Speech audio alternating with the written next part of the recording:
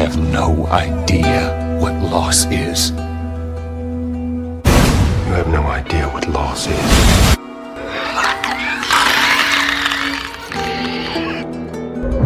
I reckon it's got something to do with that girl.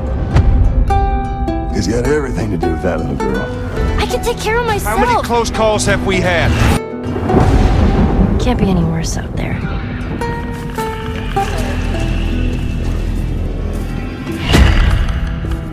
Can it?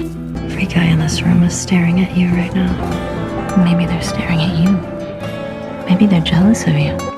I'm just a girl, not a threat. Oh, Ellie. I think they should be terrified of you.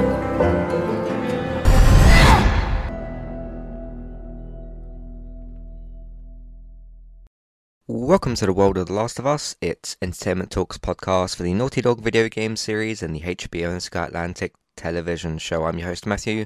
Joining me today, my co-host is David. How is it going? I'm doing very, very well, thanks. Excellent. This is for season 1, episode 9. Look for the light. Would you believe it? We're at the season finale. I still remember all that time ago when they announced the show, and we all got very excited. Well, not all of us. Some people thought, oh, you're going to do it this way or that way or whatever. Turns out it worked out pretty good. I think we can say it worked out pretty well. I think that's fair. Yes, so we didn't get that Sam Raimi film, and we ended up with this, which is good. Season 1, episode 9, we're here. Season finale already. David, what do you think of it? I really enjoyed the way this ended. I like the fact that we actually got through basically the entire end episode without any sort of big set piece of like hundreds of infected running towards the I like the fact that they've been so sparing with that throughout the whole thing, and they didn't feel the need to do that in the final episode of and in actual fact the one place where you could have put a bit action sequence in, they kind of skip over it as well. So I thought it was really interesting at how much they stuck to their guns of this being very much this sort of human story of Joel and Ellie, and thought it was the perfect way to end it. There is the sort of controversial thing of is Joel actually right to do what he did or not? But I know it plays out. I'm almost very similarly, if not exactly the same in the video game. So I really like where they went with the end of this, and I thought this last episode just pulled everything together really, really well. And roll on season 2. So Yeah, definitely. I did have one sticking point for the episode, but as I thought about it over a couple of days, because I thought about why they didn't do something in this episode. I'll get to that in a second, but from top to bottom of this episode, I thought it played out near perfectly. I thought they hit all but one of the moments that they needed to. Again, the acting from both Pedro and Bella was just top class. There's started to be, discussions online about Emmys and things. I think the show should definitely get some awards of some kind, certainly. But no, it was just so it's interesting because with the ending part, which we won't talk about it too much here because that's going to be a big part of our discussion probably, even through the recap stuff. Initially I thought, oh, that was a little bit quick, but the thing is, when you're playing it in the game, you can choose to do that however, at whatever pace you want, and particularly with the actual hospital room scene, I think you can go straight in there and kill him, like even quicker than what Pedro did. This sort of felt like Pedro's, like if you watch different Let's Play people online, and they have their own different, what they kill this doctor with, and all that kind of stuff. I thought they played that out incredibly well. I can't wait to see what the sort of online reaction is going to be to what Joel does here. Connecting to that, I'm very, very glad they didn't show Abby. I know there was some speculation and discussion as to okay, will they play out the ending and then have a post-credit scene where Abby shows up? And as much as I'm looking forward to seeing Abby, because I think she's a fantastic character, I know some people disagree with that, but I think she's a fantastic character. I think for the sake of this episode, I think the ending needs to leave you questioning and thinking about what Joel has done, instead of like you watching the process of what he's done and then like, oh, who's this new character that's popped up? And it's like, I mean, because apart from like, I mean, DC doesn't really do that anymore, but apart from maybe like the MCU, where we're used to that structure of end of film and then, one or two post-credit scenes, but you're still thinking about the ending of the film and the one or two post-credit scenes. It depends what exactly they are, because some of them have been a bit smaller, some of them been a bit bigger.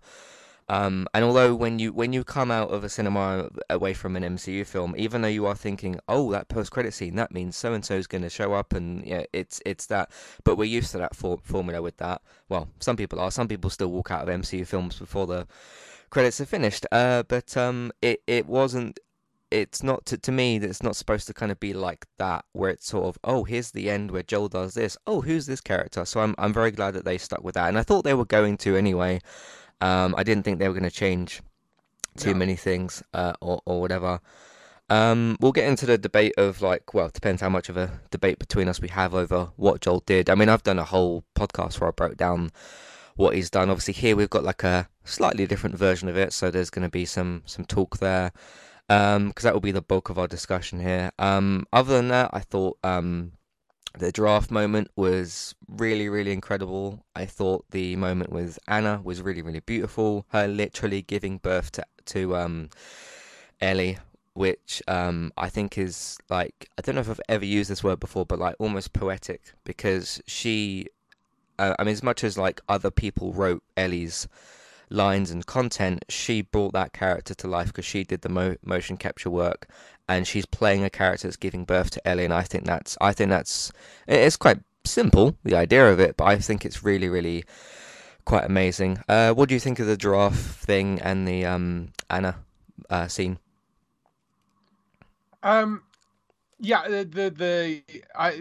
I really like the Anna scene. I thought that was really good in terms of the opening. I mean, we'll get more into that, I guess, when we do the recap. But yeah, I mean, I'm glad they managed to include Ashley in there. And I think this was an interesting way of doing it, because we had Troy last week, who was sort of in there playing a different character. You've got Ashley in this week. And I mean, Ashley's stuff was smaller, but arguably a sort of slightly more, I don't want to say more important role, but more impactful, more impactful and directly connected to the character that she was actually playing, because she's playing the mother of the character that she plays in the video game. So yeah, I'm glad they managed to put that in, and it's an interesting little piece that they managed to add. So yeah, definitely. All right, we've got a lot to get into for the recap, including some notes about Anna. I got something from Wikipedia. We can talk about that all in a minute. Let's take a break, do some housekeeping, and we'll be back in a second. Today's sponsor is Manscaped. You can get 20% off with your order with Manscaped by using the promo code that we've got with them, which is ETALKUK. That's ETALK. UK to get 20% off your order and free shipping with Manscaped. They sell various different men's grooming products, from shavers, razors, ear and nose hair trimmers, different clothes and deodorants. You don't even need to Google Manscaped themselves. You can click on the link in your show notes, whether you're on a podcast player or the website version of the episode, and you can go and click on that link in the show notes. There's also got the promo code written in the show notes as well, so you can either copy and paste the promo code ETALKUK, ETALKUK. You can either copy and paste that into your show notes or type it in the promo code box and click apply. That will get you 20% off your order with Manscaped and free shipping. First hand, quality, professional with Manscaped, from their packaging to the items themselves. Even the way the items are stored in the packaging is very, very first class, very professional, so no questions about Manscaped's quality. Thanks very much to Manscaped for sponsoring Entertainment Talks podcast, and thank you very much for listening. Hi there, if you're looking to get started with a website of your own and a domain name, we've got good news for you. With our affiliate link with Kualu, you can click on that link which is in your show notes, which is for our affiliate link. You can go over to Kualu to get started with your website and domain name today. They've also got a very handy chat support system, which is usually in the bottom right hand corner, to send messages back and forth to Kualu if you'd like to ask them for help to get started with your domain name and website today. So that's Kualu, and you can use them to get started with your website and domain name today. Thank you very much to Kualu for this affiliate link. Hi there, if you'd like to get rid of the ads in Entertainment Talks podcasts and listen to the ad-free versions of our episodes, we've got good news for you there as well. You can subscribe to Entertainment Talk at either the $5 level tier or $10 level tier. The $5 level tier will get you access to all of Entertainment Talk's previous ad-free podcasts and the future ad-free podcasts that we make in the month that you're subscribed for. If you also subscribe to us at the $10 level tier, that will get you that benefit that I've just mentioned, and it'll also grant you access to request a review for 2 episodes of a TV show and a general discussion on that show, or a film review of your choice. So if there's a TV show out there or a film that we've not covered perhaps and you'd like our opinion on it, we can watch 2 episodes of that TV show or film review. So it's one of either of those per month. Of course, if you continue subscribing each month, you can pick a TV show, then a film the next month, and so on and so forth. This is a great way to support Entertainment Talk, get your ad-free podcasts, and also get some reviews of your choice. Thank you very much for supporting us, and thank you for listening. Back to the show. Alright, over on Entertainment Talk recently, of course, remember we record this at different times, so there might be other content that's gone out between now and when this episode comes out, so that won't have happened yet. We of course have got the newest thing I've got listed here, which is Season 1, Episode 8. Of course, we've covered all 9 episodes now so far, so there's all of that. Over on the United cast, there was a couple of goals at the weekend. It was 1-0 at half-time to Liverpool, and then they ended up getting 6 more because of reasons. I mean, there are reasons but no excuses as to why that performance happened. I just like what Erik ten Hag, who's the manager, in case some of you don't know, is the new manager this season. And I watched like a 5-minute press conference with him after the game, and he said, someone asked him like, "Hey, what are you gonna do about the players?" And he did like this very parent thing of said, "I will talk to them, like I will speak to them." And I was like, that's what I sort of wanted him to say. So he did not look happy. Nobody really did, unless you're a Liverpool fan. And we got the next game today, so the game is done, it's over, we can't do anything about that game, but we got Real Betis, which is in a different competition in the Europa League, so we have to bounce back. People don't like that phrase, but it's what you have to do. We have to get kick on, keep going. We can still win 2 other trophies, and we'll go from there. So that is that result. What did you think when you saw that scoreline? Yeah, I mean, I don't massively follow football, but I did spot it and was like, well, that's going to make for an interesting podcast for Matt. Yeah, so but that was that result. Over on the United cast, good things that did happen. We beat West Ham United by 3 goals to 1 in the FA Cup. We're now in the quarter-finals of the FA Cup, so another chance to win another trophy. We'll see how that goes. We haven't got the quarter-final for a couple of weeks because scheduling and stuff. Over on other podcasts, I did a special episode called Thank You PlayStation Access, just thanking them for the content they've put out recently. They've had me in absolute stitches laughing or crying from laughter, whatever you want to sort of way you want to put that, sometimes both at the same time. They're a really, really lovely YouTube channel, very family friendly as well, so if you've got kids and you want to check out their content and you have your kids with you often, or I don't know, whatever the case would be, they're very family friendly, which is the point I'm trying to make.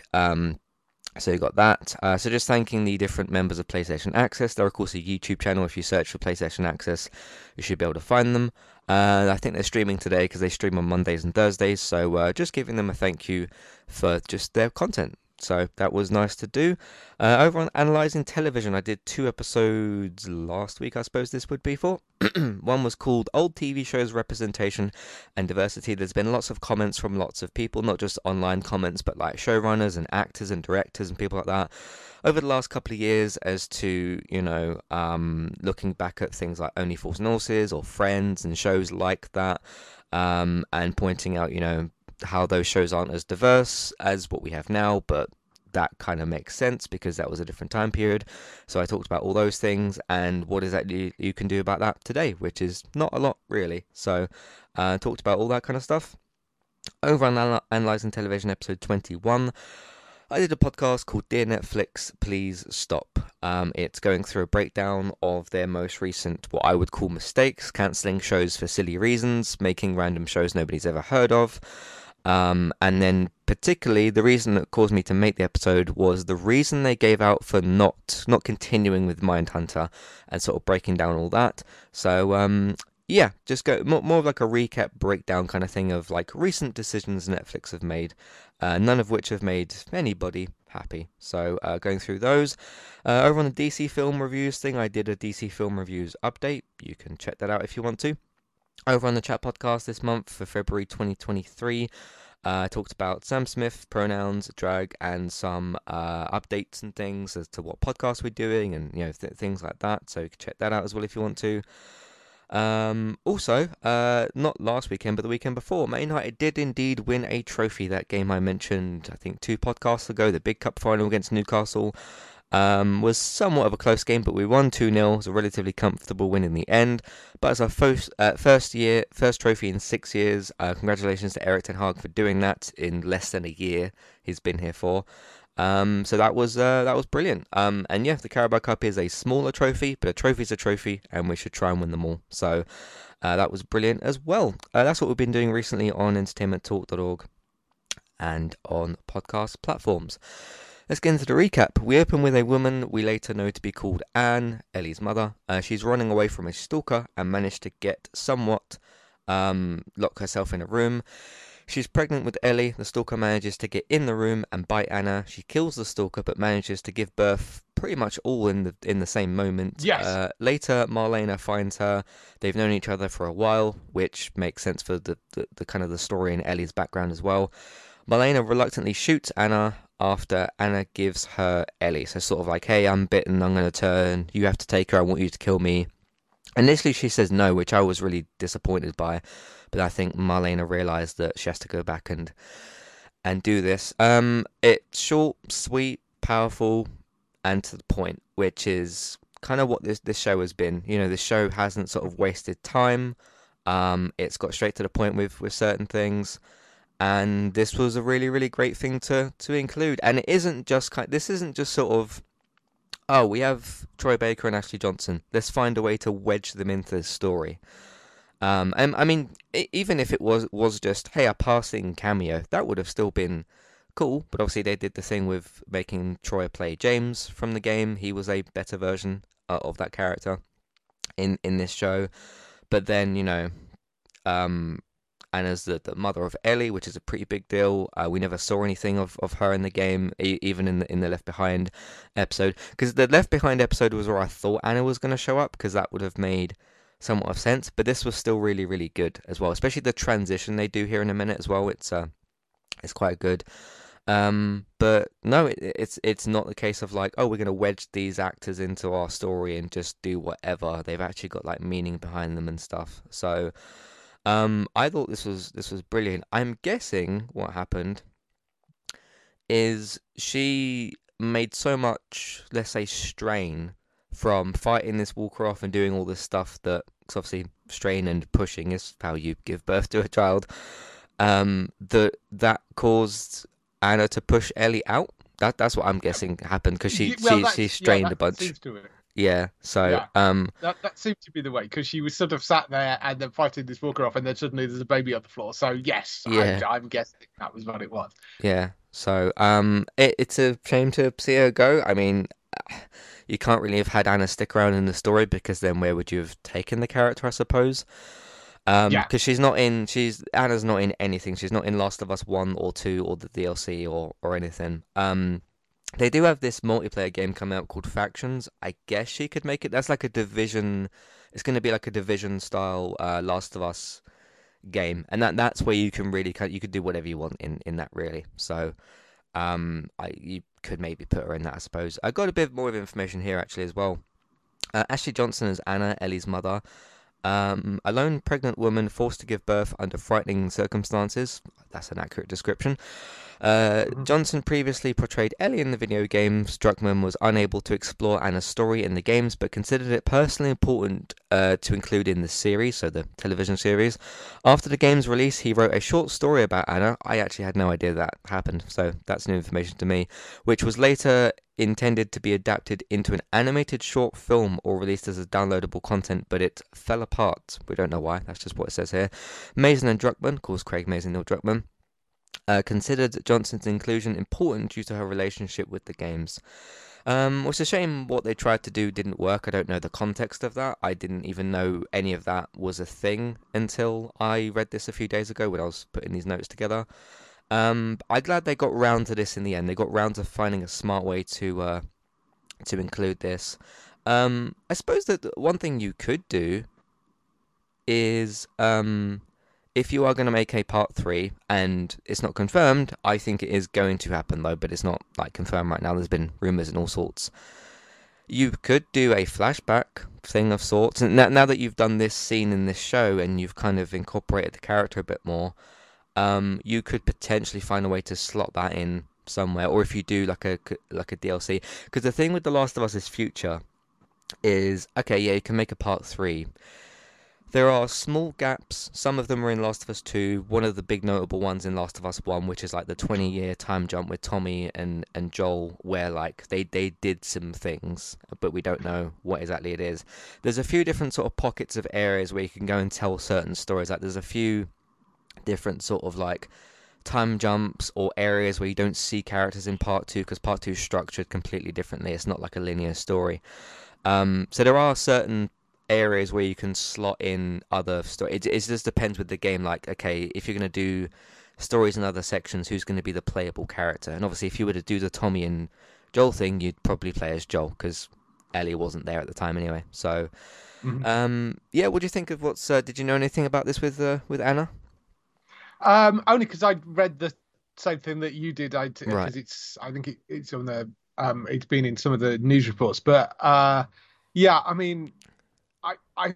I'm not sure exactly how you would have put this in as a DLC. I mean, you know, maybe you could have done something even sort of extended, but an animated short I could have seen them sort of working on. But I mean, I like the way that they did it with this, and it was an easy. It was a good way of including it, and it gives us, you know, it fits. It gives us a bit of background about how Ellie was born, who her mother was, where she sort of comes from, and how she got infected, and all that sort of stuff, and you know, how she got immune. Sorry, you know, so it's quite a key part of Ellie's story. So, yeah, I mean, I think doing it as this little sort of opening thing, I think works really well. Something you could potentially do, because again, if you're talking video game style, you've got to go with, okay, how is the character going to play in this kind of stuff? When we get into, because obviously we know Ellie survives this first season, this first game, because she survives this episode. When we jump forward a bit in part 2, she's a bit older. She's actually like Bella's actual like 19, 20. She's that actual age when we jump forward. I think it's like 4 years or something. Right. I don't know how old Anna's, but obviously she's not older than 19 here. She's probably in her late 20s-ish. I'm a bad judge of age sometimes. So, because I think Ashley's in like her mid-30s or something like that. I wonder if you could do like a little DLC where you go from where...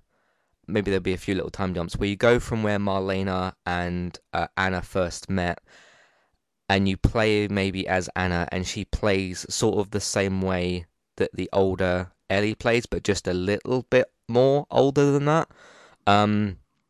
like this the same like gameplay style that you could potentially do. So you could do like a Left Behind length sort of DLC possibly, and have Marlena as like the NPC, and you could maybe cover that backstory. That's one way I could think that you could do it, because they do say to each other here that they've known each other their whole lives. So Yeah. we'll see, but there's still a lot of options for Naughty Dog going forward. But really, really good way to start the episode. We go from like a nice transition. We see, I think it's like Ellie's baby face, and then we cut over to back to Joel and Ellie, suffering from the trauma of the previous episode. We know why that is. Ellie is disconnected from Joel as he tries to get her to go with him.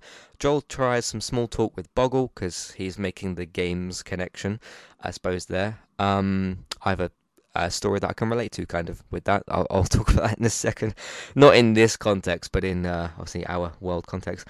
Then by talking about teaching her guitar, she says maybe, and they continue walking. Yeah, she's very much disconnected in this bit. Shot for shot, in terms of how this specific area looks, I think it looks exactly the same as the game, which I was very, very impressed by. I'm not sure about like the specific like angles or placement of all the cars, but this basically is exactly what this area looks like. The interesting thing about this in the game, though, you'll control it because the camera focus here is on Ellie, right? But Joel's the one a bit more in the background because he's trying to sort of like talk to her and stuff, but the focus is on like Ellie's trauma and obviously the emotion that Bella's displaying as Ellie and that sort of thing. You're playing as Joel here, and the shift is kind of different and it's focused because the camera that you've got is, you know, the third person behind Joel's shoulder, and Ellie's one off a bit in the distance. She does, however, walk with you. She just sort of walks quite slowly, and then you sort of join up with her a little bit, and there's like some dialogue that happens. So structured a little bit differently, but in like a shift of focus. So yeah, the little story I was going to tell, I remember, I don't know how long ago this was, maybe 5 to 10 years ago, something like that. And my auntie was looking for something to buy me for a birthday or Christmas or something. And my mum said he likes games. What my mum meant to say was video games. Yes. And my auntie brought me this, I can't remember what board game it was, but she turned up with a board game, and then like my mum, I think, spoke to her after. She's like, that wasn't what I meant. So this is sort of similar to that, like the slightly older person not quite getting the sort of, oh, this is a game, right? This is what you like, because obviously we've seen with Ellie before, like, hey, the arcade machines and talking about games and stuff, and Joel sees a game. I mean, it's a thing to distract Ellie. That's kind of the point here, or to try to distract Ellie, but he's like, oh, have you played this Boggle and stuff?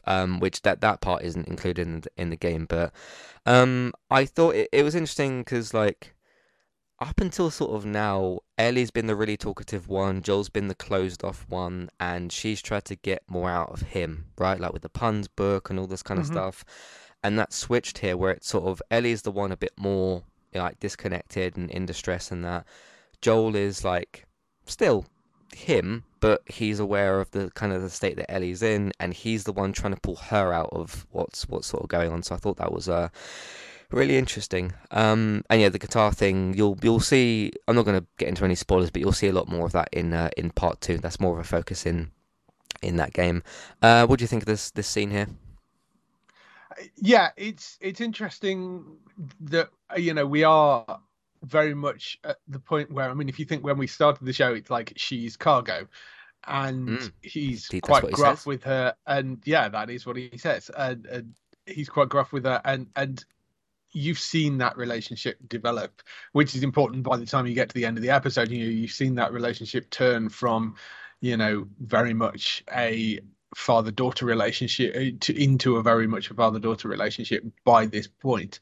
And yeah, as you say, it's flipped here where Ellie's the one that's kind of quiet, and Joel's doing everything he can to try and bring her out, understanding that she has suffered, and she, he's trying to sort of pull her back to where she was. So yeah, and I think it's an important little scene that helps set up what Joel does towards the end of the episode as well, because you can tell that he's seeing her as more than just cargo by a long shot at this point. You know, he's seeing her very much as a sort of substitute, almost a substitute daughter. You know, he's become that father figure for her. So, yeah, I mean, it's a really interesting scene. It's really well played by both of them. Yeah, definitely. As they continue walking, Joel asks what direction she thinks she should take, or they should take. She mentions going to the roof. They say all this other stuff, but it's to the roof. Joel jokes and says about blowing up a blockage with dynamite.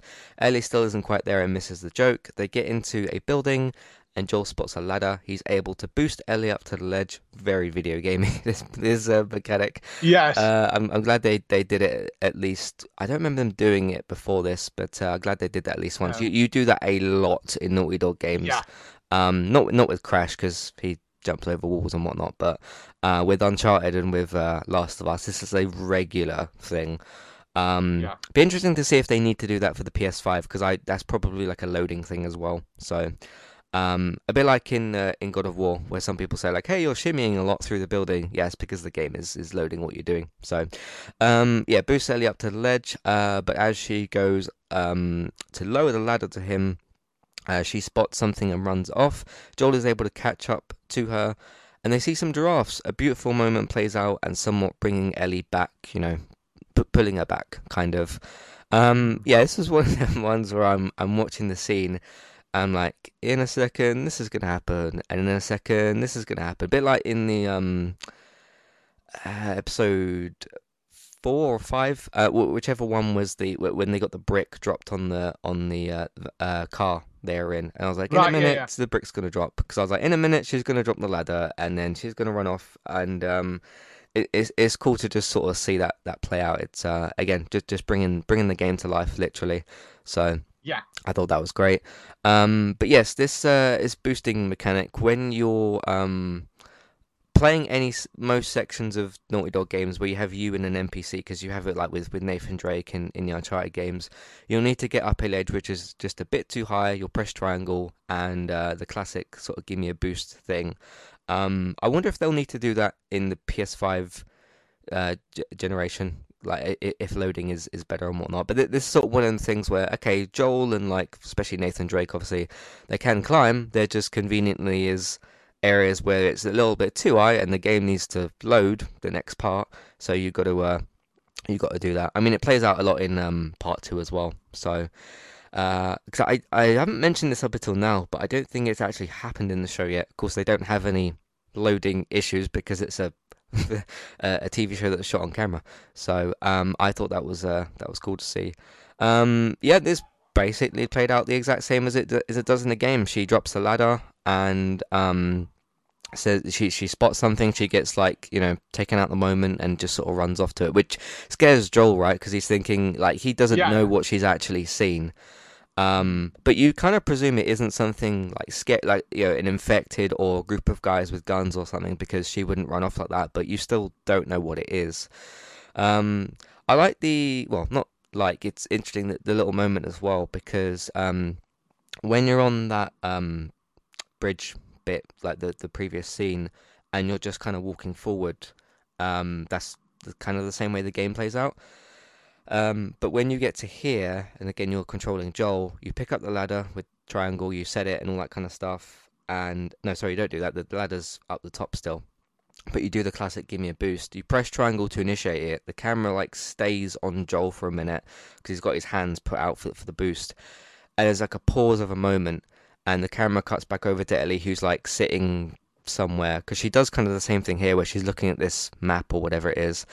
And it's again another moment where she's still in that disconnected kind of mood, and Joel has to go over to her. But it was different from the game, because it was interesting from the game's point of view, because no matter where you are, other than this scene, no matter where you are in sort of the Uncharted games or Last of Us games, even if you've like sprinted ahead of where your NPC character is, every time you press triangle, no matter what they're doing, they will automatically like be brought over. And it was the different moment in the game where it's like, no, Ellie isn't just going to automatically come over this time because of what's happened and she's disconnected. So the scene actually, or the mechanic kind of cancels itself out, and you go over to speak to her. So it's interesting to, again, like the TV mechanics to see that sort of play out here. So, but yeah, that was any thoughts on the ladder mechanic sort of stuff here? No, I mean, I'm sort of with you. I'm glad they included this in there at least once as a sort of nod to the game. One of the things we talked about throughout doing this has been the use of pallets to get Ellie across water, which we haven't seen and we don't see in this entire first season, because we thought that might show up once, but that mechanic hasn't shown up. So it's nice that the boost mechanic. I'm going to mention that in a later scene as when we get to something else. So, but yeah, just giraffe moment. It's kind of, we mentioned this a lot in episode 7 because I think it happens more in episode 7 than maybe some of the others.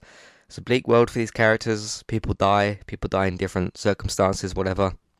But now and again, in terms of the game, every like couple of hours or so, you'll get these moments of humanity, these moments of happiness, and this was something very different for them to pull out of the bag. And yeah, she sees this giraffe, and because I was going through supporting this episode, and I was like, they have to do the giraffe, surely, and they did manage to do it, which is a massive, massive moment for the game. But it's not just, because it serves kind of two purposes. It pulls Ellie out of kind of, I mean, she's still obviously, traumatized and things like that, but it pulls her out of that disconnect. It brings her towards doing something, rather than kind of being like off on the side and disconnected.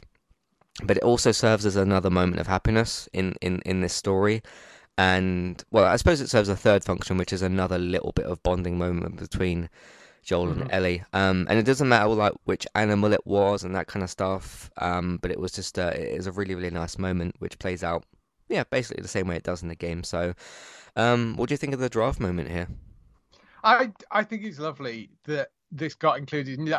It serves the purpose of kind of pulling Ellie back into a bit more of her old self, because it's almost magical, because even today, it's not something that Ellie would have ever seen, but even today you don't ever really get a chance to get that close to a giraffe anyway, because even if you go to a zoo, it's behind bars of whatever. So it's a really quite a sort of magical little thing that pulls Ellie a bit more back into herself, and it serves its purpose really well. And you do need these kind of lighter things in there, I think, totally. And and when they first get into that building, that lovely little sort of exchange about Joel making jokes about the fact that we're going to blow the corridor with dynamite, and Ellie kind of misses it, and it's she's like, really? I was like, no. I thought that was lovely as well. But yeah, the giraffe moment I really, really like. I think it serves exactly the purpose it's supposed to, and just lights things very, very slightly and pulls Ellie back. And yeah, they did a great job with it. It's good that you have this kind of very human moment as well before we get to the ending, because you start off this episode kind of bleak, you kind of keep that going, then you get the giraffe moment, and then obviously you get this conversation in a minute, but then from like when they get knocked out to the end of the episode, it's very just, it gets into that grey area section. So I think this is a good, and this is kind of like in the middle of the episode, you'd say. So it was important to include that, and for the original game's story as well. So they have a conversation about if they should actually go to the Fireflies and just go back to Tommy. Sorry, if they should do one or the other, basically. She says what they've both done, and it can't be for nothing, and there's no in between. They continue forward, but Joel looks uncertain. This is an interesting scene leading up to Joel's ultimate decision, because I think he's made the decision here that they both don't know what's going to happen when they get to the Fireflies, right? Like the audience at the time, like if you're fresh here, you don't know either. Yeah. Because all that you know is, okay, you're playing as Joel, you're escorting this young girl to the Fireflies to investigate her, but you're never told sort of, oh, this is going to happen to her. So neither you at the time or the two characters actually know. But yeah, I think this does lead quite well into his choice at the end. But I mean, I think Ellie's right here though as well. It's like, okay, we've just been through so much, especially what she's just been through, which I assume was like the day before, maybe, because it's sort of like the next morning now, or a few days ago, when it very, very recently. And she's talking about like what we've all been through and what we've done, which she's right about, and basically says, kind of says, you know, it to a lesser way, like, okay, we don't know what's going to happen, but we should at least try. Whereas Joel is kind of like, I kind of would just, I'm not really bothered about this Fireflies thing. I want to just kind of go away with you, sort of thing. Like as a daughter, we go back to Tommy's and we live happily. And I think he's looking at kind of maybe, or thinking about the life that Tommy's built for himself. And okay, they'll still have trouble and things like that, but just go back to Jackson, just sort of settle there rather than face this sort of uncertainty. So. What do you think of this? Well, I'll say little scene. It's quite an important one. So, yeah, I think you're right. I think it sets up the ending quite well. That, and again, it comes round to Joel. You know, that father-daughter relationship that the two of them have developed over the course of, you know, this journey, and you can tell Joel is nervous about what will happen when they actually get there. But I also absolutely see Ellie's point of like, after everything we've been through to get here, I think we should at least go and find out. Yeah. You know? Yeah. So yeah, I completely get that. But yes, it's an interesting little scene that does sort of show potentially the two slightly different views on it, and it sets up what Joel does at the end. Yeah. So, as they continue on, Joel explains what he tried to do after Sarah died, thus explaining the gunshot wound. After this conversation, they continue walking forward, and to lighten the mood, Ellie pulls out the pun book. They're all great, silly, stupid jokes, but it's brief as they are attacked. Both of them get knocked out and captured. Yeah, you do this bit in the game where you're sort of walking through this same area. What is it? It's actually a mechanic where did they show it in the show? I can't remember. There's like a photo of a young Sarah. She's got like this, I think it's like a football trophy or something that she won ages ago, and there's like a photo that keeps getting passed around. And I think when you go to visit Tommy at the hydroelectric dam place, and he's sort of trying to palm Ellie off to Tommy, I think Joel leaves the photo behind, and Tommy says, "Oh, I went back to hours, like after years of whatever," and says, "Oh, I found this." He then gives the photo of Sarah to Joel, and of course Joel's like, doesn't want it, and he's like, "Nah, you keep this and whatever." Joel doesn't take the photo, and I can't remember how, but Ellie ends up with it, and then there's a mechanic to where like you're having a conversation, you get sort of stopped. And he's like, "Oh, I'm sorry, I shouldn't have like picked this up or whatever." And then you press triangle or whatever it is, and Joel actually does take the photo at that point. I think he pressed back and he puts it in his inventory, which it was like a slightly different way to tell this story, but it was still effective.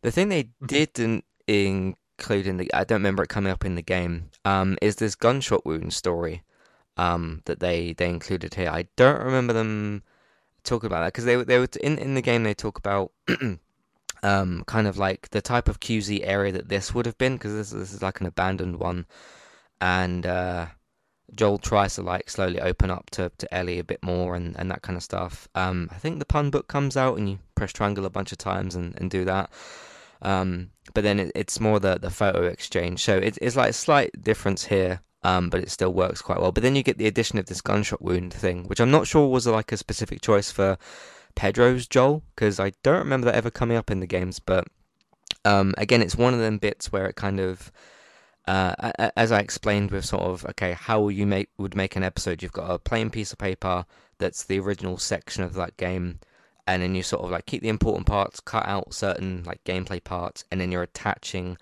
extras to it. And this is like a small part, well, not a small part, it's a massive thing that's happened to Joel. of those extras. So I thought that was an interesting one to include, because whether it is in the game and I didn't remember, but I don't remember, and I've played it 3 times, I don't remember this gunshot wound thing coming up. So yeah, it was quite interesting. It added a little bit more here as well. I want to talk about separately this way that they get knocked out and stuff. I want to talk about that separately. But what do you think of the conversation about Sarah?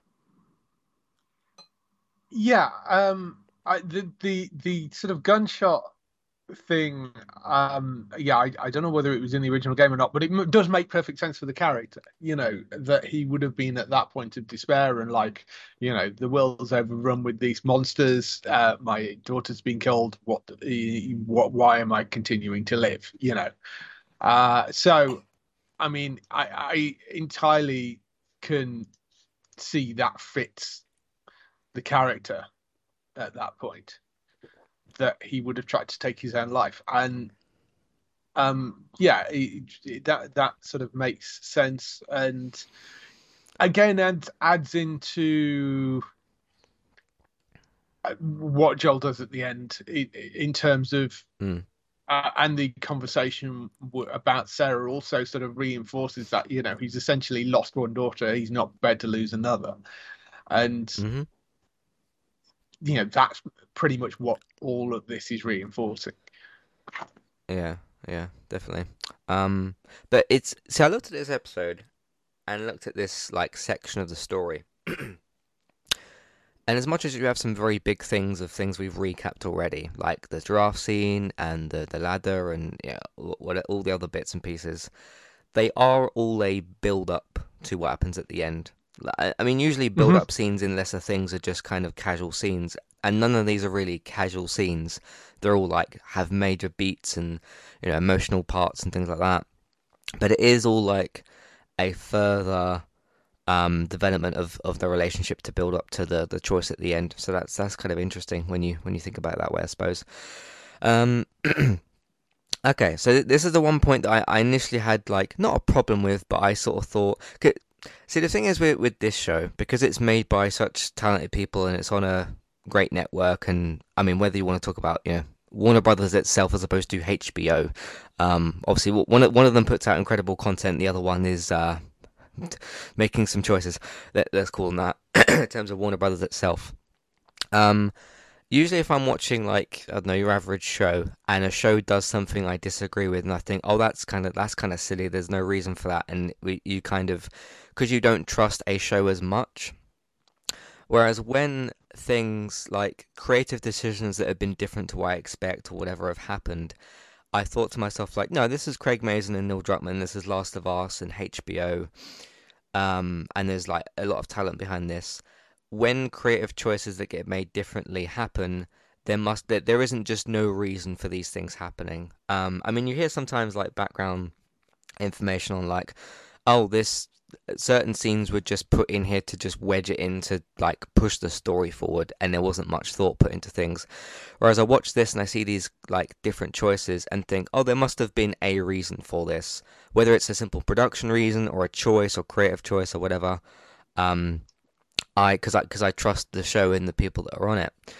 So what I'm talking about here is, so they get knocked out and captured, and you not skip over, but you skip to the scene afterwards where Joel wakes up in the hospital. So when I talked last episode and said about the when Joel embraces Ellie after the David, let's call it an attack, after the David attack, and I said that's their first of two solidifying bonding moments. They have a lot of bonding moments throughout this season. Obviously it's that slow burn kind of thing of like, oh, a bit of a pun joke or explaining their backstory or whatever. The second moment didn't happen in this episode, and it didn't really get substituted for something else, in sort of the same way where last week I talked about the big zombie set piece with the bloater and stuff, but that was more video gamey than what the show's been doing, because the show is trying to be a much more like real version of this. So I should explain for those that haven't played the game. So you go like underground at a certain point. It's after you walk through the the QZ area they just walk through. It's after you walk through that, you do the photo exchange thing, whatever, and you go underground, you fight a few more infected and that sort of thing. You do a bit more, let's say, on the pallet stuff, and because you're taking Ellie through this like watery area and she still can't swim. You then get to a point where I can't remember how it happens, but like they're on this like flooded bus or something that gets tipped over. I don't remember how it gets tipped over, but essentially they both end up deep in the water. You do a couple of mechanics where you push your way out of this bus and you're trying to like grab Ellie because she can't swim and you don't want her to die. You then you see like this surface, you swim over to Ellie, sort of pick her up, and then you both reach the surface. And then Joel puts her, because she's like knocked out, whatever. You then put her on the, not you, this is like a cutscene part. Joel puts her on the ground, starts doing like basically CPR because she's like out of it. She doesn't die, obviously, she still survives in the same way. But Joel's then like pumping her chest and obviously to try and get the water out to try and save her. And he's saying, "Come on, baby girl, you gotta, you gotta make it," and that sort of thing.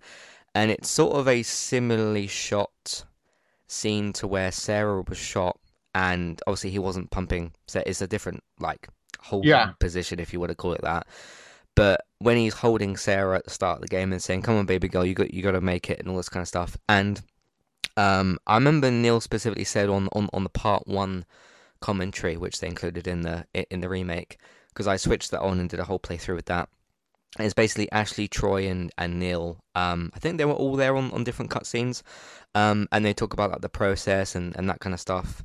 And I think Neil specifically said this is Joel being taken back to when Sarah was dying, hence the whole like embracing or trying to help his daughter figure and saying, "Come on, baby girl." So it feels to me like they didn't find a way to include it here, which would have been a important scene to include, and it wasn't substituted for something else. I sort of look across the series, and okay, you had the scene in episode 2 where Ellie's like, "Oh, like the shallow water, I can't swim," and that was the character explanation as to, oh, Ellie as a character has problems swimming, and that was the explanation of that. The show seemed to want to completely avoid water at like every single turn, and there's 2 reasons I can think of it, and the reason I'm like connecting that to this is because, okay, you have a massive water set piece in the game which leads to that, but maybe they couldn't find a different way, because the effect is like, okay, Joel thinks she's drowned and he's trying to save her, right? It was either a case that there was maybe some production issues, they couldn't do certain water set pieces, or the fact that, okay, if you did do a lot of the water set pieces and it was palette after palette after palette, which is a very video gamey thing, it might have looked silly for the show, because you do have to do more of that leading up to this, because you do a few palette, it's called movements or whatever, and then the water like takes over or whatever, and then this scene happens. But because we did wonder, and a few other people wondered, like, okay, will the show have like an Easter eggy sort of scene where it's like, oh, we have to get you on a pallet? It's the same way with the ladder thing earlier, but the ladder thing that would happen in normal world situations, like people passing ladders to get up to areas, whereas this whole like, hey, stand on the pallet again, and even throughout the game, Ellie's like, oh, another pallet kind of thing when you do it. So I would put it down to those 2 reasons. It's just, it is a big moment that they missed. Ultimately, when you get to the final scene in the end, I wouldn't say it doesn't matter, but you still get to the same end point. But it's either a case where, like, because water's probably quite a tricky thing to work with, I would imagine. It's either a case where they couldn't do that, or it was like, hey, we really don't want to do this Ellie palette thing, because in the grounded real version of the show, it doesn't fit well, which if that was the reason, I would agree with that, because the show didn't do that the whole way through. They had a quick scene in episode 2 where it's like, oh, like shallow water, I can't swim, and that set that up. Because all that basically happens is there's a flash grenade, they get knocked out, and then Joel wakes up later. What do you think of maybe what sort of happened here, possibly? I think it made sense. I don't think you're actually missing anything by excluding that scene, because I think they've established that relationship between Joel and Ellie at that point.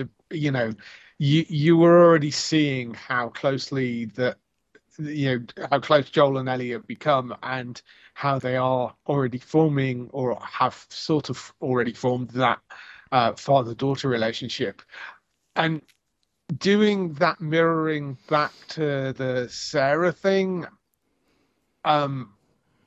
it's a little heavy-handed actually, and I think she can get away with it maybe in the video game. I think on the TV it becomes a bit cliche and a bit. Just a bit heavy-handed. So I don't think it's actually necessary here. So I actually don't mind that they shot that out, because I think they'd already done the work up to that point. Regarding the water stuff, yes, it's very expensive to do that, because probably very if you're putting difficult people role. in water.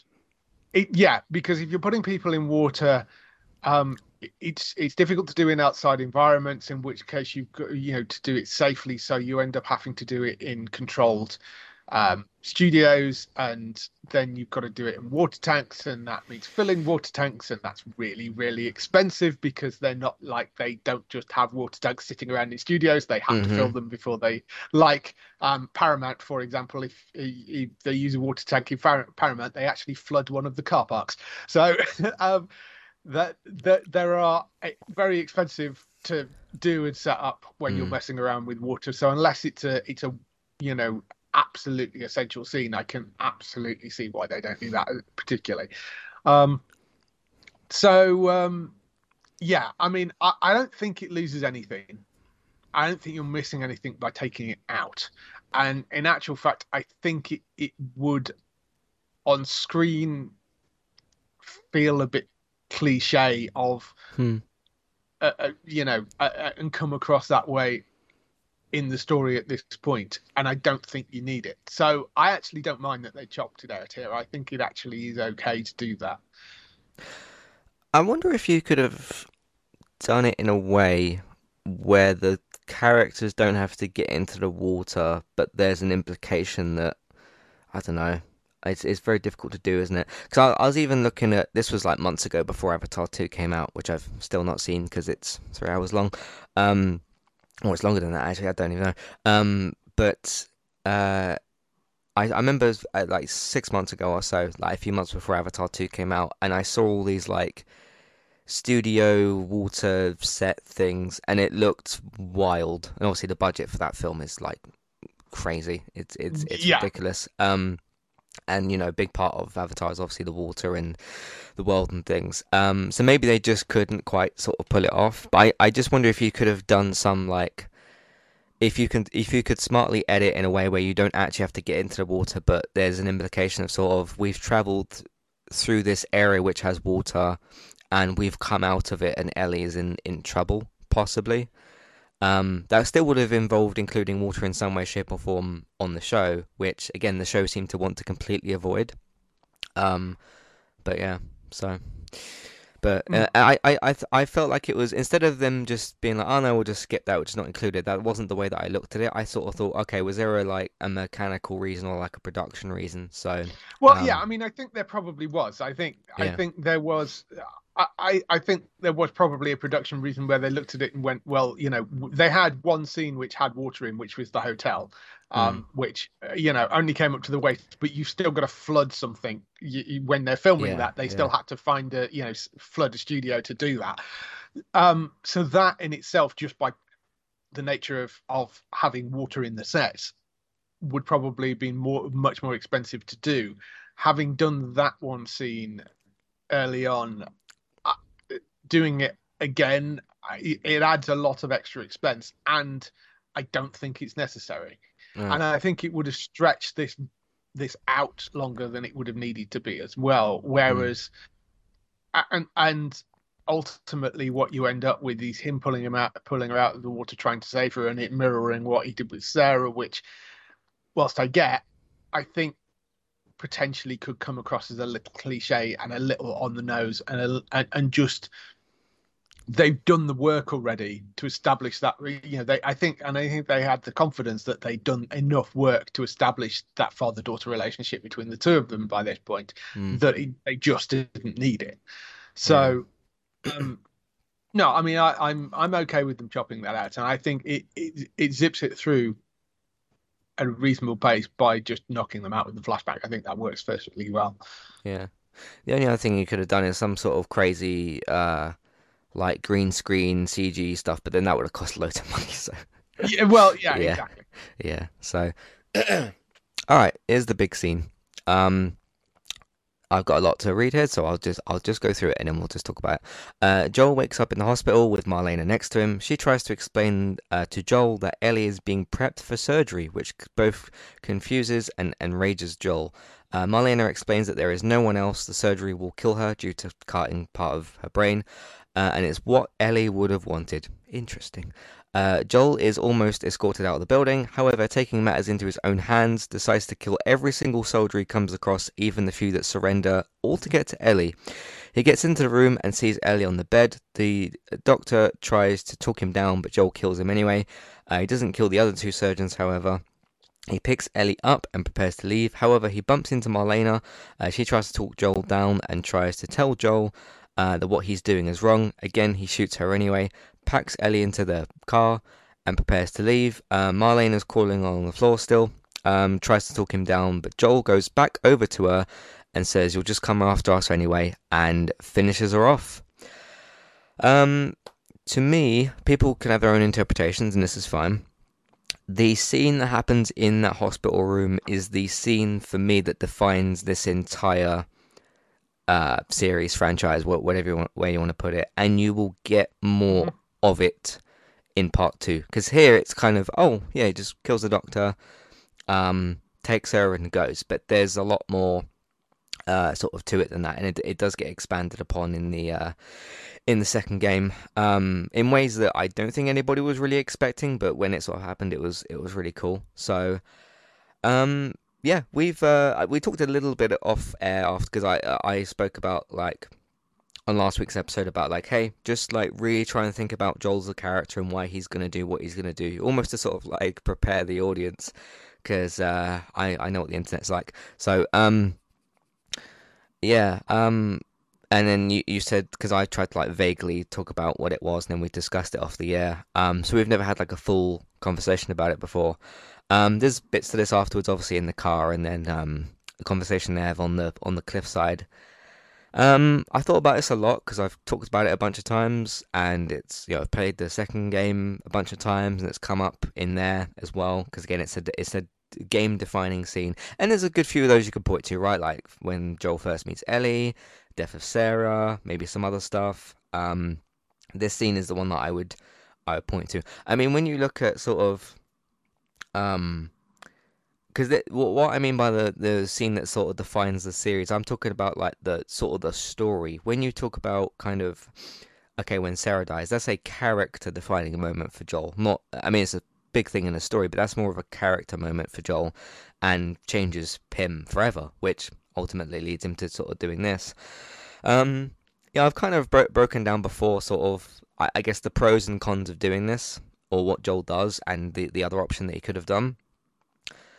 After thinking about it again for a couple of days between watching the episode and doing this, again, in a very grey area sense, I don't think there's a flat out wrong or right answer to all the different areas of this, and this is a very kind of like grey area complicated thing. And in terms of like all the grey area stuff we've seen in anything, I think this is the most like interesting one. Because you got, you know, characters killing different characters for different reasons. Is it wrong? Is it right? Or people betraying people and that sort of stuff. I ultimately think Joel did the right thing, but you could debate and argue against that. You could say, oh, but this and that and whatever else. And I don't think either of us would be right or wrong, which makes this so interesting. Because even with me saying that Joel is right, there are cons to that. But then if I say Joel is wrong, there are cons to that as well. One of the big kind of things that sticks out, and something that was very interesting that actually tied back to the first scene in this episode, is specifically when Marlena says this is what she would have wanted. And you tie that back to the start. I can't remember exactly what Anna says, but Anna, I think she says like, oh, Ellie's got to go with you. It's what she would have wanted. And I think that's where you're supposed to make the Marlena connection. Yeah. The problem, well, not the problem, the grey area thing about that, okay, Ellie might have said that, but one of the really, really big things that sticks out, and this is one of the things I hear least discussed in this. Okay, Marlena's got a choice, the Doctor's got a choice, Joel's got a choice, right? Ellie doesn't. Ellie doesn't get a choice here. She's knocked out and stuck onto a hospital bed and not given the choices to... Okay, she makes the choice to continue to go to the Firefly. She, in fact, encourages Joel to keep going. But neither of them know what they're going to do, and Ellie doesn't get to make the choice because she's knocked out. And you'll see more of that play out in part 2. So that's what sort of sticks out so much, because you could make this scene completely different. If this was a case where, like, let's say Ellie had a scene where she wasn't knocked out and Marlena said, we are going to specifically do this to you, yes or no, and she says yes, but Joel still does this, then the whole thing changes, right? Yes. On the other side of this, if Joel says, like, okay, you can do what you're gonna do, maybe he waits for, well, wouldn't wait for her because she'd be dead, walks off or wherever he goes to Tommy's or whatever, right? And they do this. Okay, yeah, you've got the cure for mankind. That comes with a whole bunch of other problems as well, because not only have you then kind of, I know this is kind of a dark thing to say, you've then killed a 14-year-old young girl without her consent at all, because she didn't get to make a choice, so she's gone, and she didn't know anything about it because she was knocked out. But then, okay, in this dire world, how are you distributing that cure? And if that fails, you've really messed up. From Joel's perspective, which I think is the most interesting here, and I described it this way on the Part 1 podcast where I broke down like the scenes of the game. When I look at this from Joel's perspective, these people on the way, whether it's, you can include Marlena in this possibly as well, although she's a character with a name with a story, who has ties to Ellie's mother. All these other red shirts, all these other people, they are barriers. Well, this isn't saying me saying this is the correct way to look at it. This is just how I look at it. These people are barriers to him and his daughter, and that's it. That's the full, like, to me and Joel, when I look at like what's possibly in Joel's mind, that is it. That is the full stop. Whether it's okay, get the cure or whatever, or okay, she might have or she has got the cure. Nope. This I'm not losing another daughter figure. These people are barriers in the way between me and my daughter, and none of you mean anything to me. Don't even know any of your names or any of like your story or anything. And to him, yes, he has to kill Marlena, because I think he's right about that, though. I think, like, okay, if he lets her live here, whether or not she bleeds out on the floor or whatever, if she survives this, she will come after Joel. I think he's absolutely right about that, and that will create another problem. So that's kind of how I look at it. An interesting little, not really change per se, but when Joel gets into that room and he sees Ellie and he's like, okay, that's my daughter, you and you don't mean anything to me. He doesn't kill the other 2 doctors, which is kind of interesting. But then the main surgeon is the one that picks up the scalpel and comes after him. The other 2 like completely stand by the side and like put their faces against the wall and whatever. There's 2 lines he gives in the game. He only got the chance to deliver one of them because Joel shot him, which is, I won't let you take her. And then the next thing he says is, think of all the lives we'll save. Which, again, saying that to Joel in this, like, no matter, it does not matter what this surgeon says to Joel. You are in the way of my daughter. You are going to kill her, and I'm not going to let you do that. Whether it's cure or not, or whatever, that's to Joel, I think that's irrelevant. And he sees his daughter there. He's like, I've made it. I'm here. I've already killed loads of people that I don't even know because they mean nothing to me. And this girl means everything to him. She's not cargo anymore. And just shoots him. But I found it interesting. Before he says, think of all the lives we can save, which again won't change Joel's mind, he shoots him. But I think in the game, because it's like, you can be in that room for, I think, like as long as you want. Because the only way, the only 2 ways to get through that room in the game is you kill the doctor anyway, or I think if you go up to him, he does kill you, or Joel kills. I can't remember. But those are the sort of 2 ways to finish that. But I think if you get in the room anyway and shoot him before he says, think of all the lives we can save, I don't think he says that. Which, because you could kind of funnily look at this as like, this is Pedro's playthrough of this, of this part. Well, yeah. Which is like, okay, I'm gonna my choice of weapon, because you can kill him with anything. You can throw a grenade, you can flamethrower him, you can do whatever. You've got a lot of weapons at that point. He shoots him before he gets a chance to deliver that line. But then let's say that was this Joel's choice. There's a lot of playthroughs of this game and stuff. People have killed him in different ways and whatever. Let's call it that is Pedro's playthrough, if we want to call it that. Yeah. So, anyway, a lot to break down there. David, what do you make of this very complicated scene? There is a very interesting thing with this because, as you say, had they had a conversation with Ellie beforehand and, said, look, you're going to die because you can possibly save the human race, not guarantee, but possibly save the human race, but we've got to cut your brain open and you will die, for us to potentially get a cure. So there's no guarantees from it.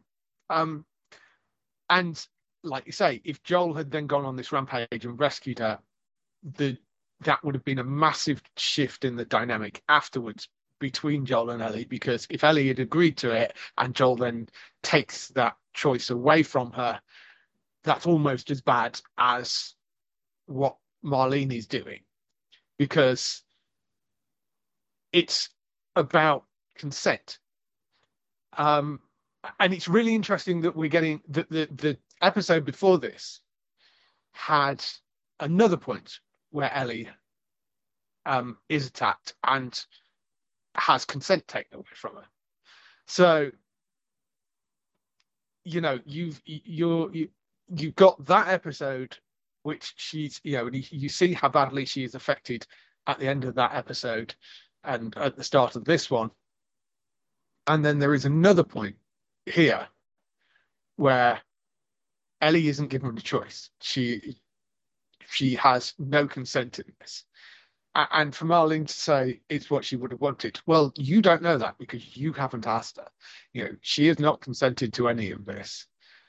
And I'm not entirely convinced that she would do. I mean, if they could say absolutely 100% guarantee this will cure everybody, there is a possibility that Ellie may have said yes. But they can't. They don't know that this is a cure. They think that it might be, but they don't know. And to offer yourself up to be killed on a possibility of a might be, and also, like you say, how do you then distribute this cure once you have it? There's a lot of elements to that.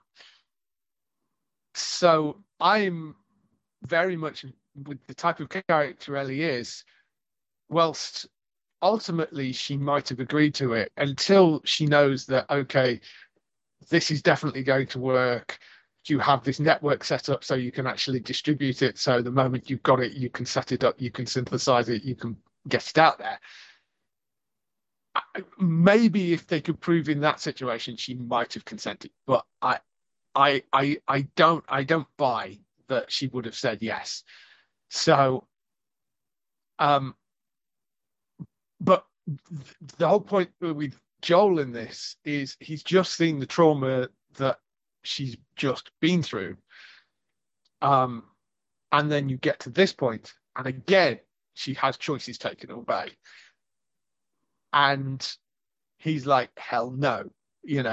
That's the big difference, is she's not been given an option of what to do here. And so Joel is absolutely right to do what he did, because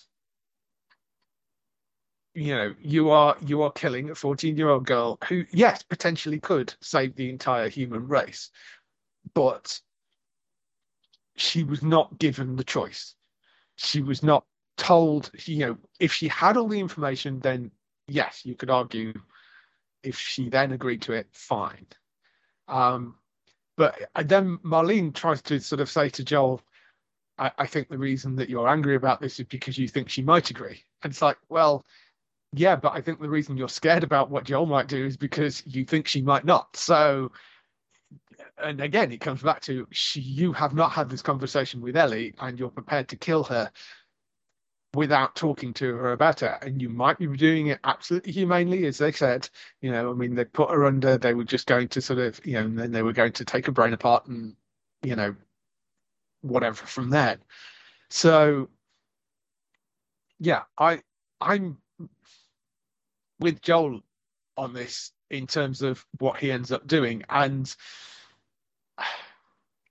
yes, he could have gone through this without necessarily killing the doctor, although the doctor did sort of come at him with a knife and said, "I won't let you take her," and was, so didn't really give him a huge amount of choice. I mean, you could have kind of knocked him out because, I mean, it's Joel versus the fairly weak doctor, I would have thought, so maybe you could have just like knocked him out and tied him up. But and when it came to Marlene, I think absolutely he was right. Marlene would have, and the Fireflies would have just come after him. So, I get as well. I'm glad also in this, let's call it this version, whatever, because you can kill the other two doctors if you want to. There's no point to doing that, but you can.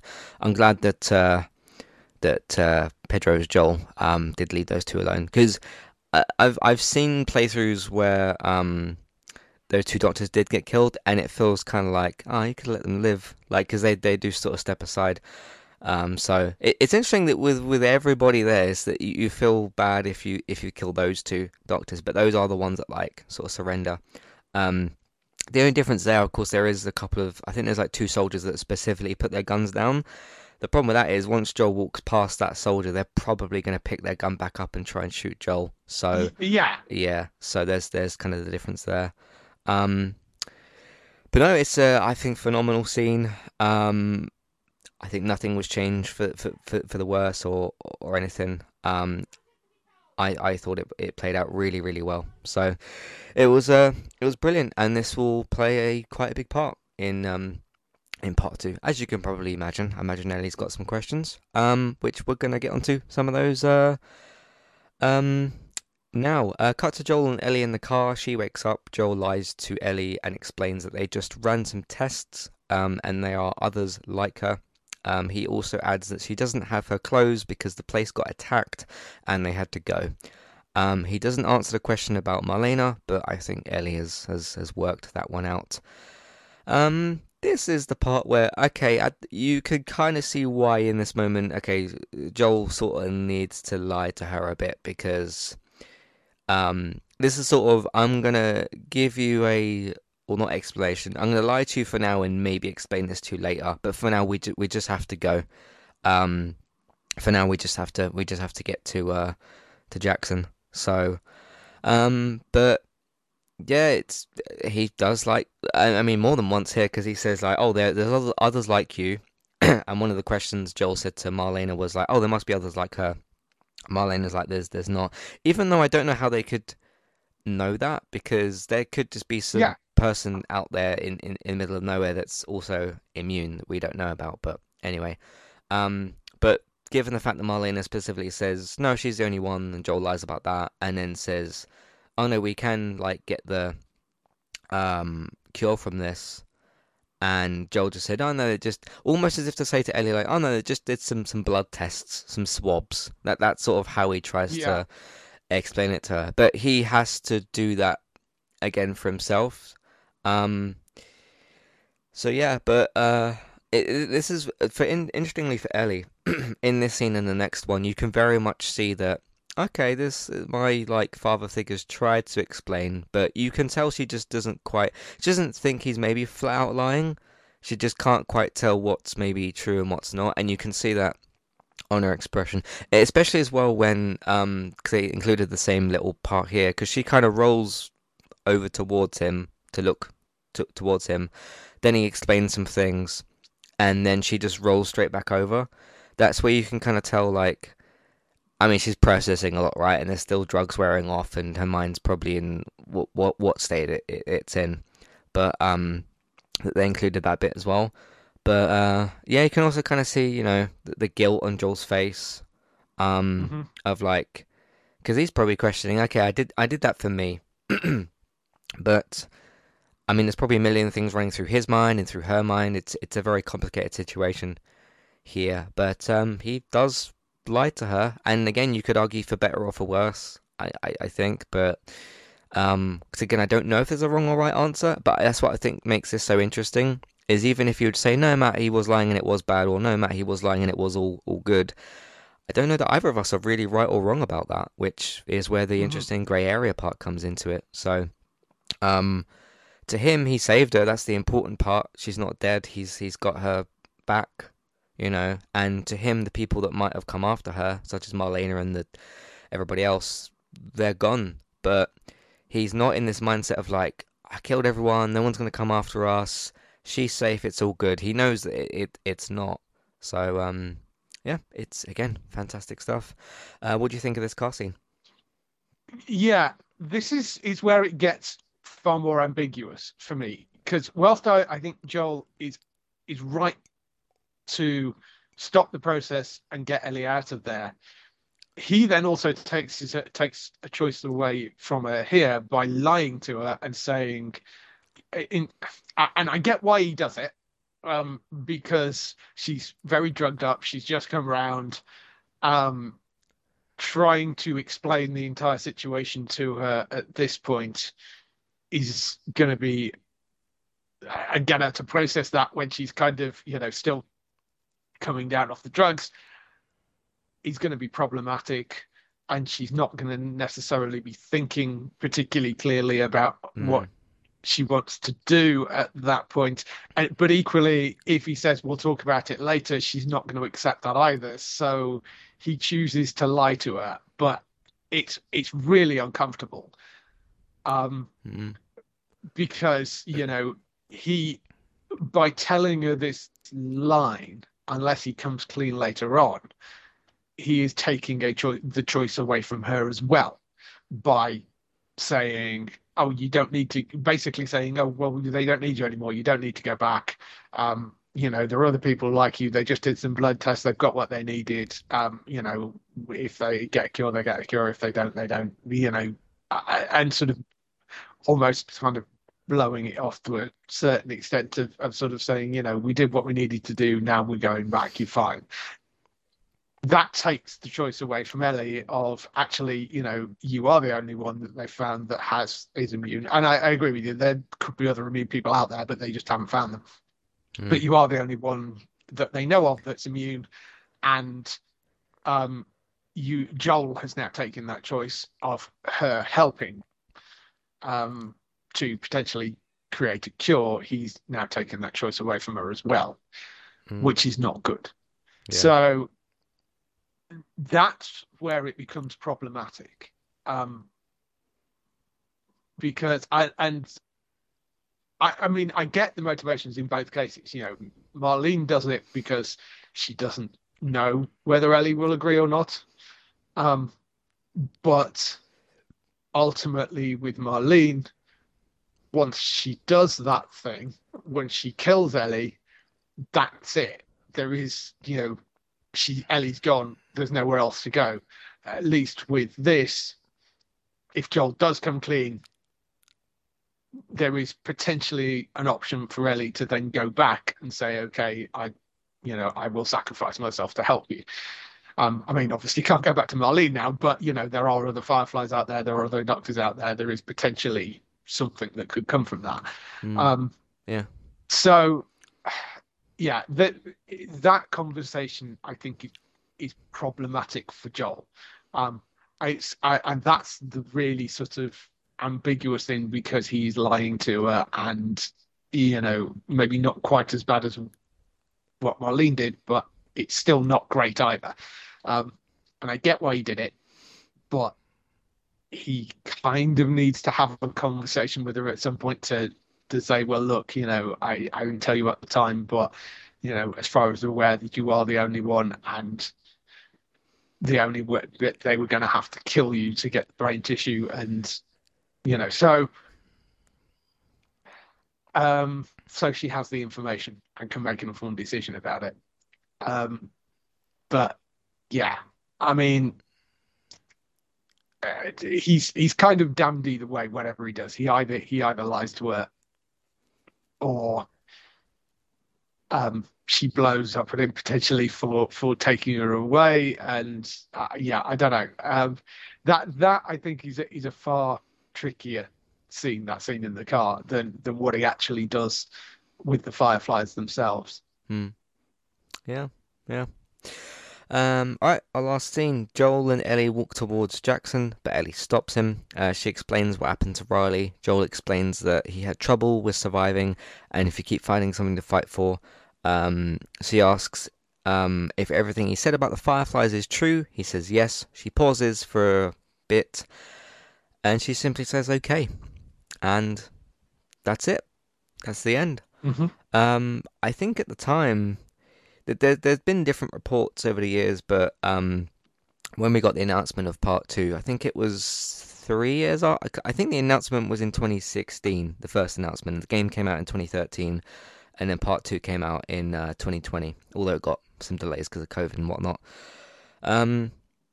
There's been a few discussions before about towards Neil, and said like, okay, did you have this intended as the actual end, or could you continue? Because I remember when part 2 was announced, and there's a few bits of discussion about like, oh, do you actually need it, or like where can you go, and that sort of thing.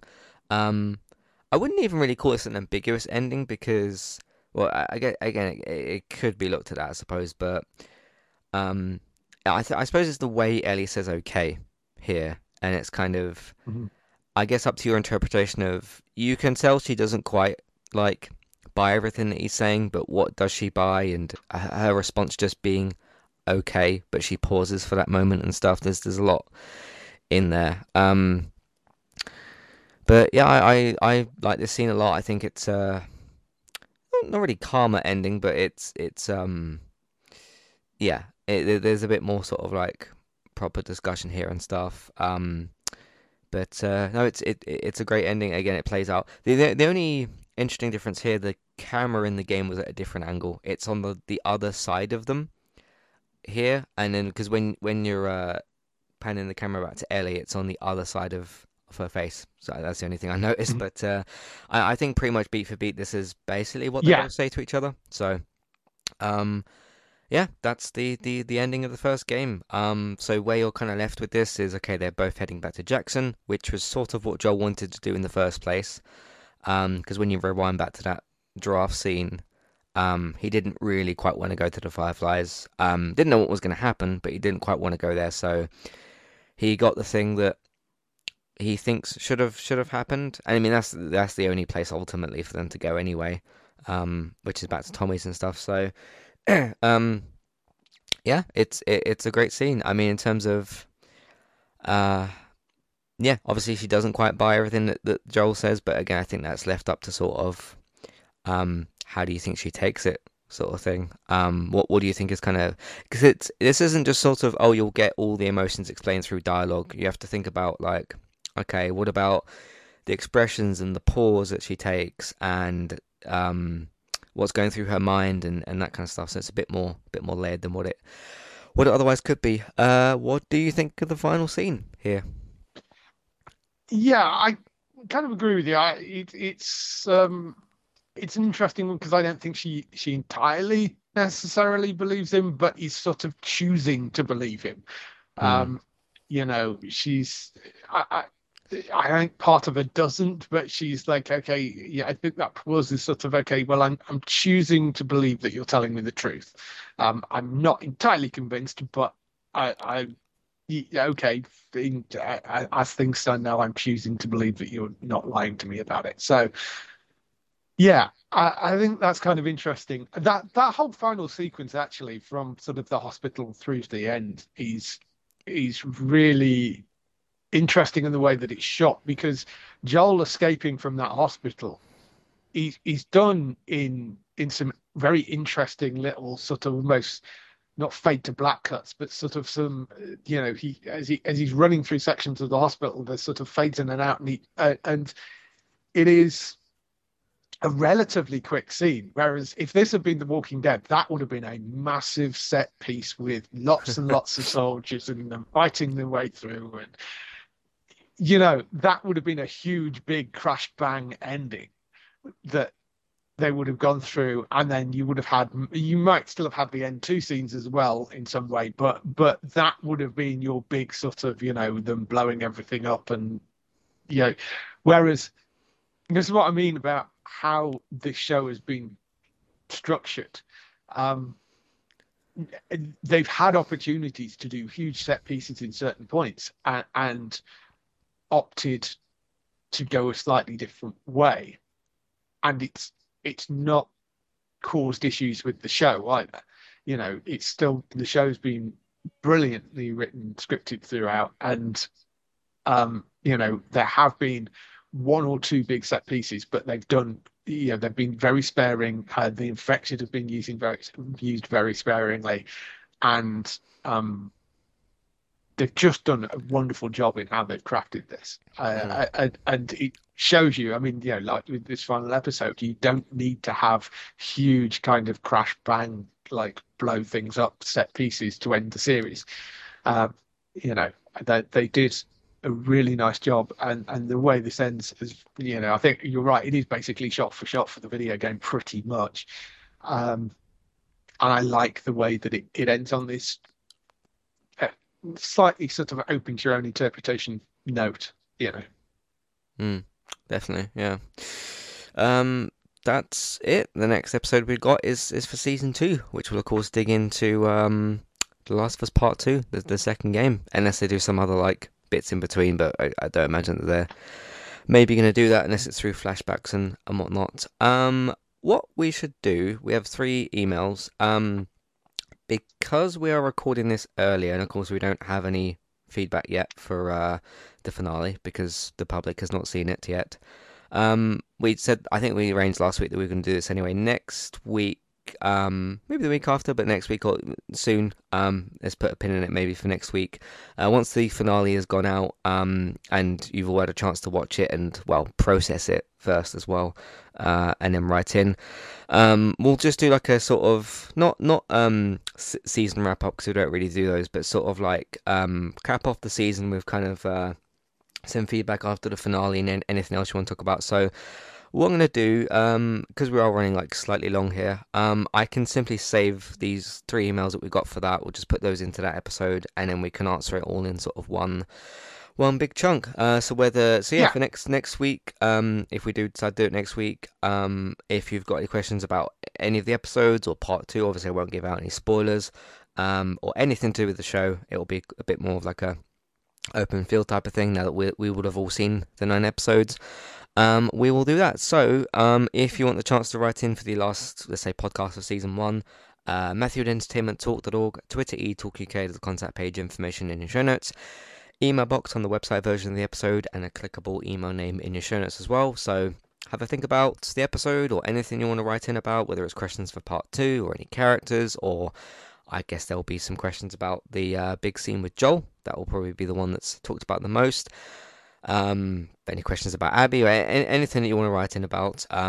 Next week we'll do a kind of feedback concluding thing for the first season, and then of course when the show comes back we'll dig into it again then. So we'll do that for that. In the meantime, you can find everything else that we do on entertainmenttalk.org, TV, games, films, main eye podcast. Check out what we're doing over there. On those different places. You can also support us by telling other people about what we do and where they can find it, either by just telling them or using social media. Patreon, $5, $10 level tiers, ad-free podcast review options. Have a look out for that as well if you'd like to. TV and film news over on Geektown, Geektown Radio, geektown.co.uk. David, that is yours. What is going on over there? We've just put up episode 373, which you were on. So you came back with that, and you talked a bit about Hello Tomorrow, which is the new Apple series. We did talk a little bit about The Last of Us, Mandalorian, of course, which returned this week, the great Disney Plus show. Also discussed Hogwarts Legacy as well, which you have started playing, and I caved to this week as well. Oh, you've got it. So I have now got that. Yes, I picked that up after we were talking about it on there, and it is great. I have been playing through that. Talked a bit about The Outer Banks, which has just returned for its 3rd season, and been through that. We did a bit of a discussion about what's next for Star Trek now that Discovery is going. talked about some of the renewals and cancellations, like The Resident and La Brea, Damian Lewis returning to Billions. There's lots and lots of other stuff on there as well. So that's Geektown Radio episode 373. So you can find that on geektown.co.uk and wherever else you get your podcasts. There's also lots of air dates and stuff coming up for the various different shows across the UK channels, so you can find those, and you can also track those using our Never Miss system on geektown.co.uk as well. Excellent, so go and check that out. Geektown Radio on Tuesdays, geektown.co.uk. For other people, you find Bex over on Twitch, Trista, BYTES, and on other platforms as well for her retro chat, game, and other streams. Me occasionally on Twitch at eTalkUK, and if you miss any of those, or the game clips, or anything else, YouTube, Entertainment Talk Plays. Thanks for listening, and we'll see you next week for the feedback podcast. Let's call it that. We'll see you then. Thanks for listening, and we'll see you next time. Goodbye. Bye.